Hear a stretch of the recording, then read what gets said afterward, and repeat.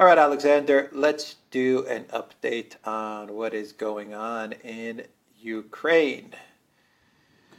What is going on in Ukraine? The big story, I think, is that the New York Times is reporting that Ukraine's big push is happening right now. That's the word, and they're giving it what did they say? 1 to 3 weeks, according to those anonymous officials. So I think that's the big picture story that we can talk about, and of course you can get into the details. So what is your view of the New York Times' article citing White House officials, as they always do? I think that is exactly what we're seeing. Now, we've seen up to, over the last couple of days, a whole series of statements from Ukrainian officials and American officials that actually the really big push, the really big part of the offensive hasn't yet happened. We're going to have it happen anytime soon. What all these attacks on the front lines have been all about is, softening up the Russians, depleting their stockpiles of ammunition, wearing them down so that the big push can come. And you can see exactly what's happened. The administration has been extremely frustrated about the fact that the offensive has not been going well. There have been all kinds of complaints from all sorts of people about the fact that Ukraine isn't following the wonderful advice about combined arms attacks, that, mass attacks that the Ukrainians should be undertaking. There is a leak, an obviously intentional leak of an assessment by the German military, the Bundeswehr, that, again, Ukraine isn't following the advice properly, and the result is that their offensive isn't being as successful as it ought to be. So the Ukrainians, under an awful lot of pressure, promised to try again, to go back to the original tactics that we saw at the beginning of June, which failed catastrophically. And yesterday, just as that New York Times article was coming out, and clearly in coordination with it, we did see a big Ukrainian armoured push yesterday. They sent 100 armoured vehicles, about half of them apparently tanks, lots of supporting infantry towards the Russian front lines, exactly as they did in June, and the results were the same as in June. I mean, they were thrown back, they got pushed back in every single place where they attacked. Dozens of armoured vehicles were destroyed, according to the Russians. And the Russians, I think the general consensus now is that they're accurate, at least in reporting equipment losses by Ukraine. Over 20 tanks destroyed. One report says 31 tanks destroyed, but let's settle for 20. Large numbers of other armoured vehicles also destroyed. More photos of burning armoured vehicles littering the landscape. And surprise to surprise, today a further article, this time in the Washington Post, different set of officials. So they don't know anything about this big Ukrainian push. What they're seeing at the moment is no different from what they've seen before. So you could see what was playing out, that Ukraine was pushed hard to try to get this offensive restarted, or rebooted, if you prefer. It didn't work yesterday. There's been more attacks today, but they're apparently on a smaller scale. And the result is that there's an attempt today in the Washington Post to row back the story.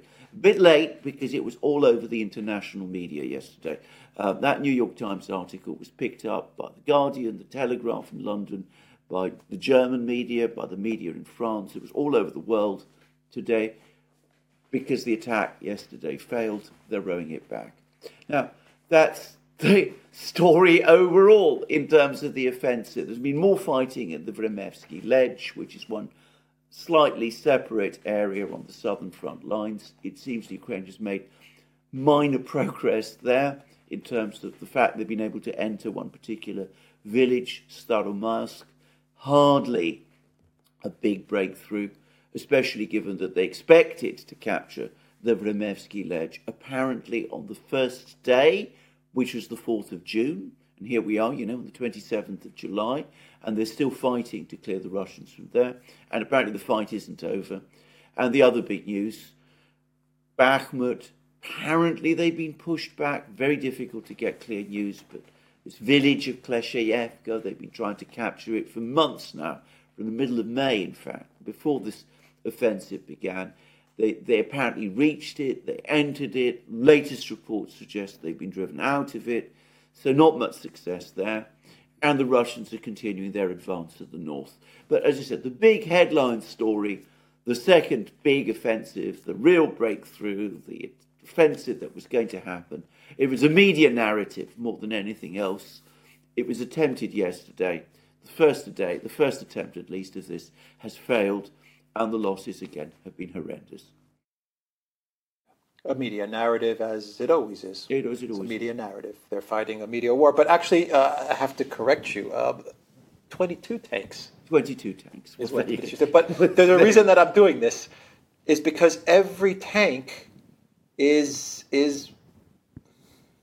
huge for Ukraine. I mean, that's my question to you is, they only have a set number of tanks, and obviously we've talked about the ammunition on multiple videos.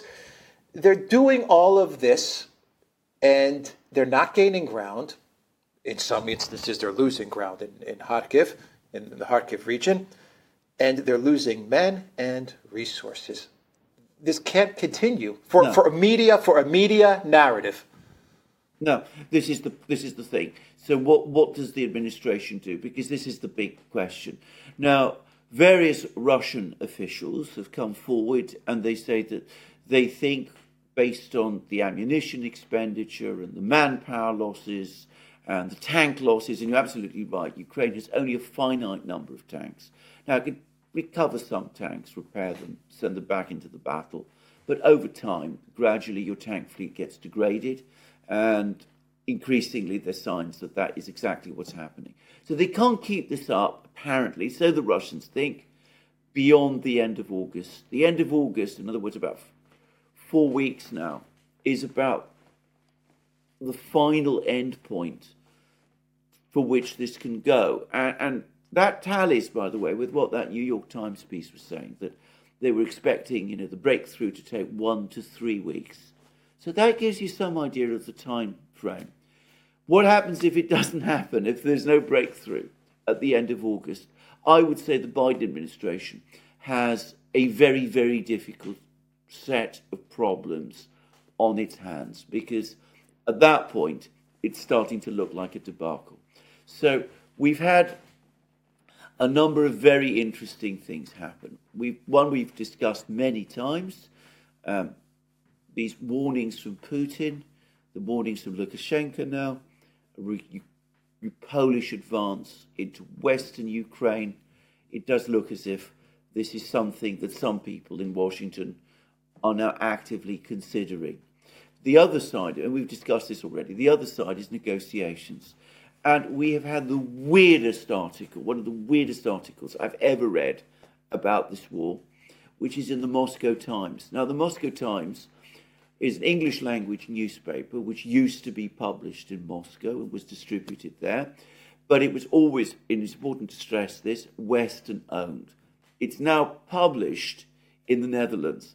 So it's actually not any longer circulating in Russia itself. It's an English language newspaper based in the Netherlands, but it continues to cover Russian news from a very, very Western angle.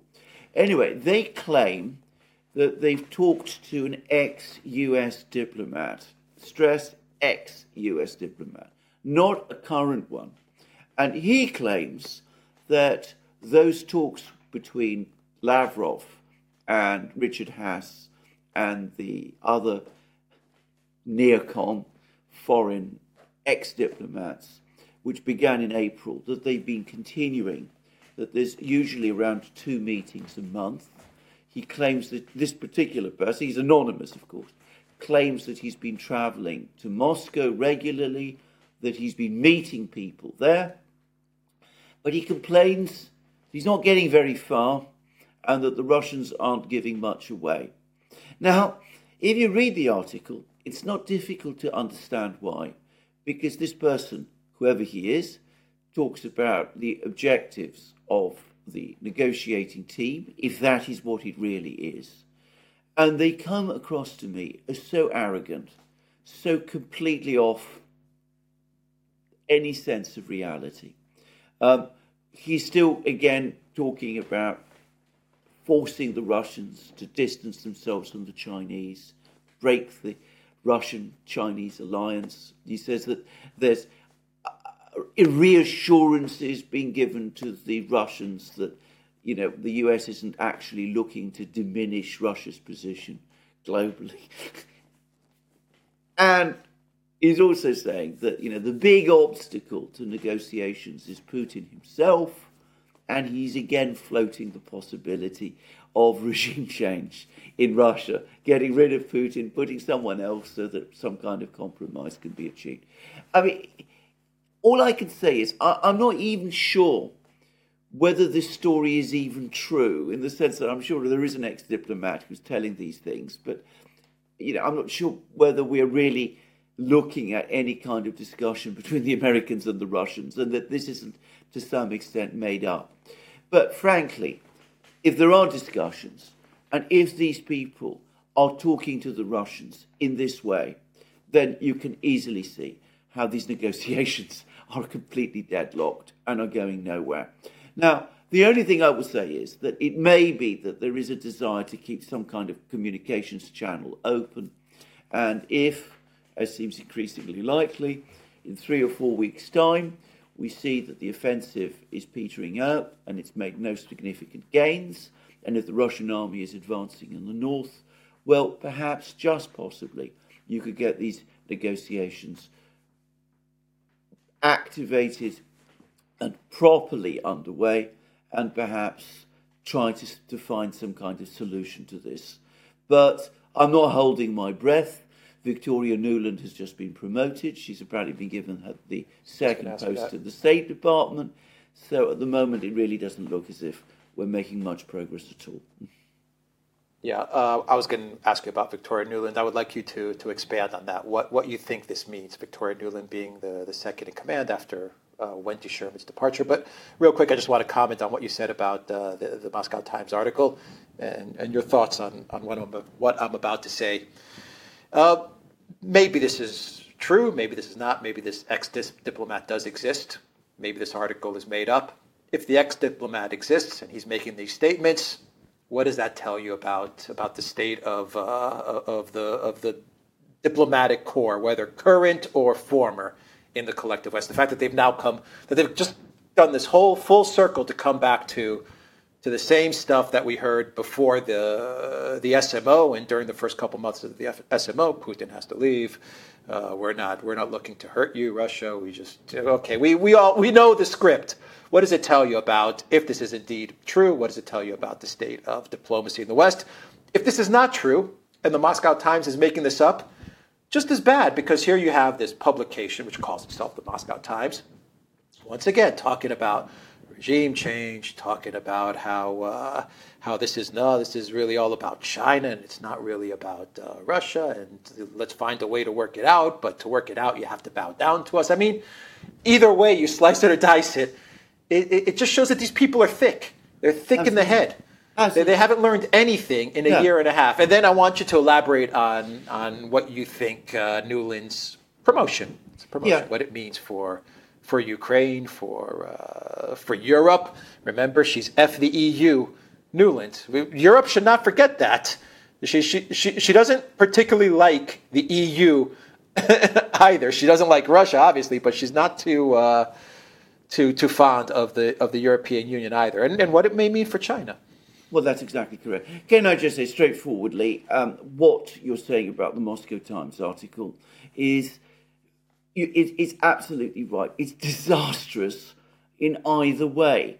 Now, the first thing to say is that if this is the quality of diplomacy that the United States is, the only type of diplomacy that the United States is capable of, that they are unable to change their objectives, adjust to realities, well, it explains to you why the United States is losing positions around the world, why countries like Saudi Arabia have been antagonized, why countries like India are so leery of getting too close to the United States, why the US position in the Middle East has collapsed, all of those things. Because this isn't diplomacy at all. It's basically saying, look, if we win, these are the terms we're going to dictate to you. If we lose, we're going to dictate to you exactly the same terms. We are not prepared, ultimately, to change our views on anything. I mean, all that we're prepared to do is to give you a few bromides about how actually, really, we're not apt to get you at all, even though it's absolutely obvious that we are. I mean, not only are these people themselves stupid, which they self-evidently are, but they make the dangerous mistake of thinking that the Russians are stupid. The Russians will be able to see right through all of this. So, I mean, that's one perspective of this. I mean, if this is a real negotiating strategy, it's not a negotiating strategy, it's a demand for capitulation. Capitulation whether Russia wins, capitulation whether Russia loses. I mean, it's crazy stuff.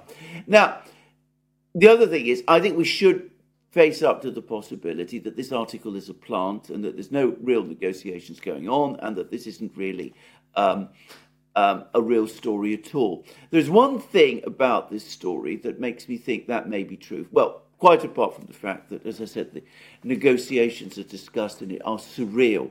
But why, if you wanted to disclose this information publicly, would you go of all places to the Moscow Times? A newspaper that hardly anybody reads. People like us read it from time to time, but the wider public isn't going to read it. People in New York, Washington don't rush off and read the Moscow Times.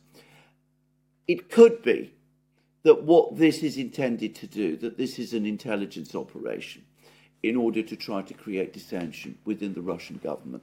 Because it says that there are some people in Russia that they've spoken to who think that the whole operation, the special military operation, was a mistake, that it's Putin himself who was the obstacle, that regime change is perhaps the way to do it, because, if we could just get rid of this horrible man, Putin, then everything will be as always, we'll go back to being friends again and all that.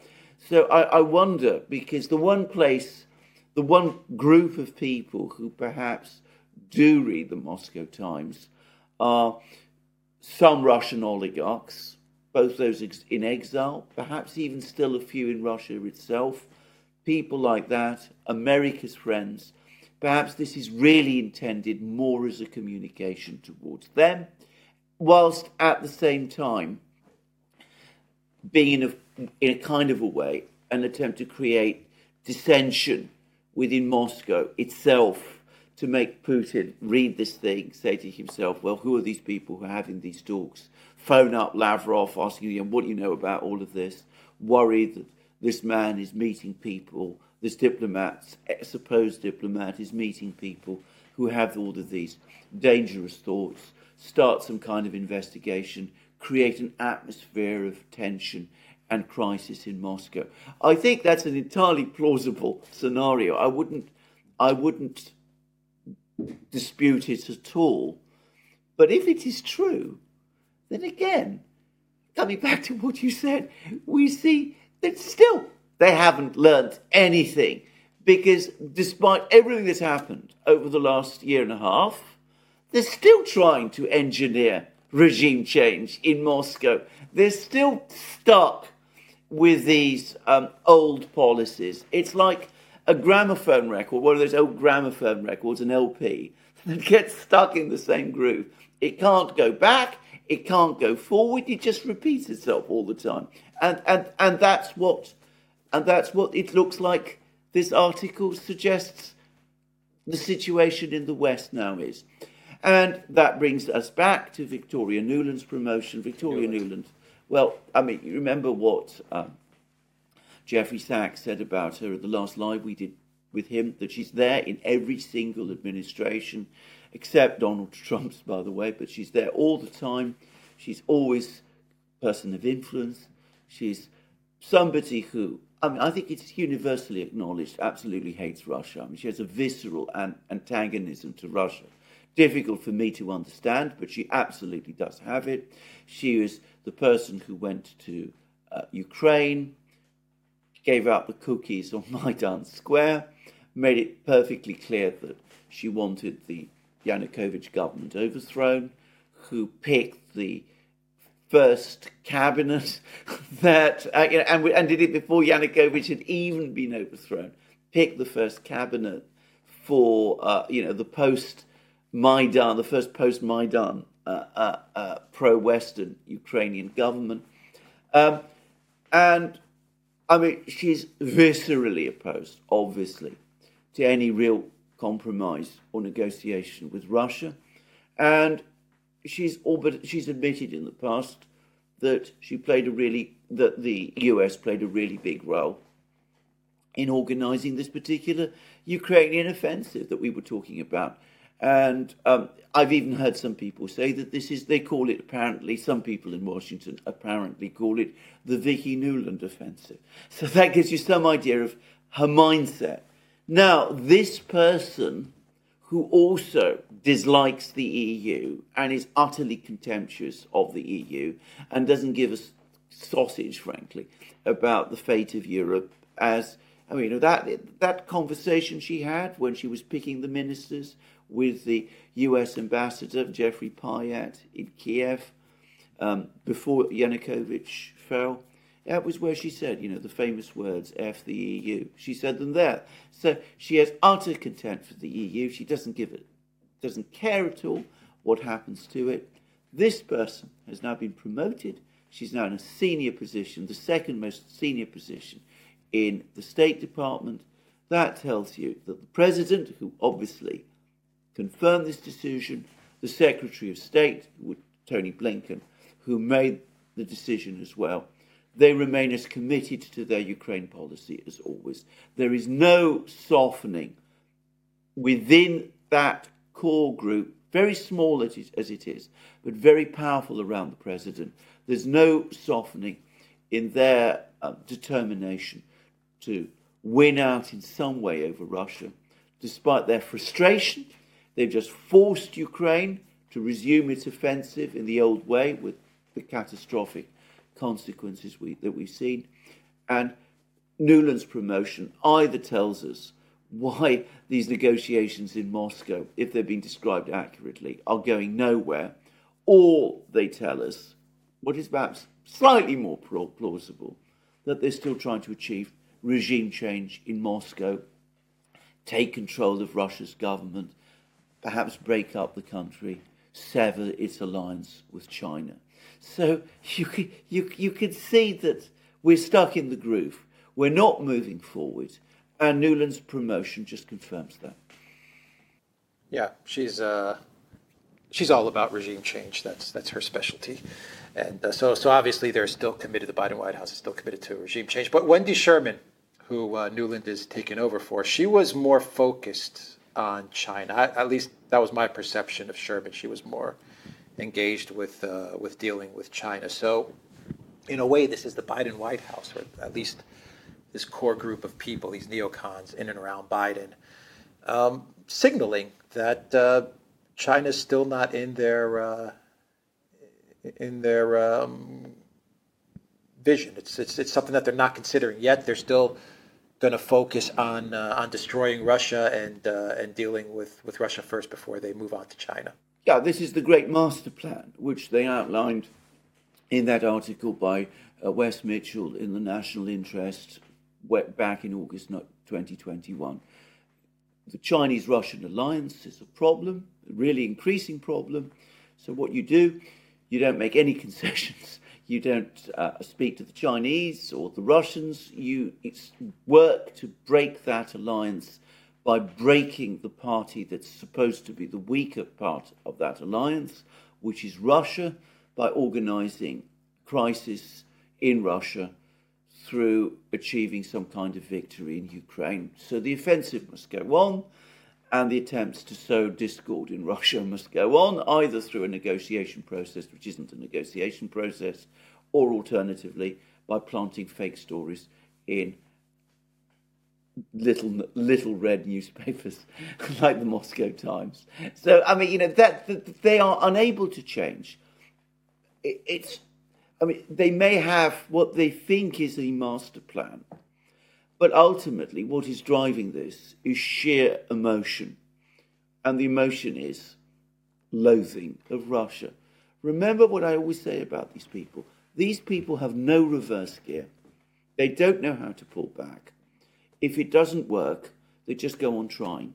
They just have no other way of responding to problems like the one they're facing with Russia and Ukraine now. All right, a loathing of Russia and a loathing of Ukraine because they're destroying Ukraine to destroy Russia in their minds. Yes, exactly. That's how they're working this. Okay, theduran.locals.com. We are on Rumble, Odyssey, BitChute, Telegram, and Rockfin. And go to the Duran shop, 10% off. Use the code. Good day. Take care.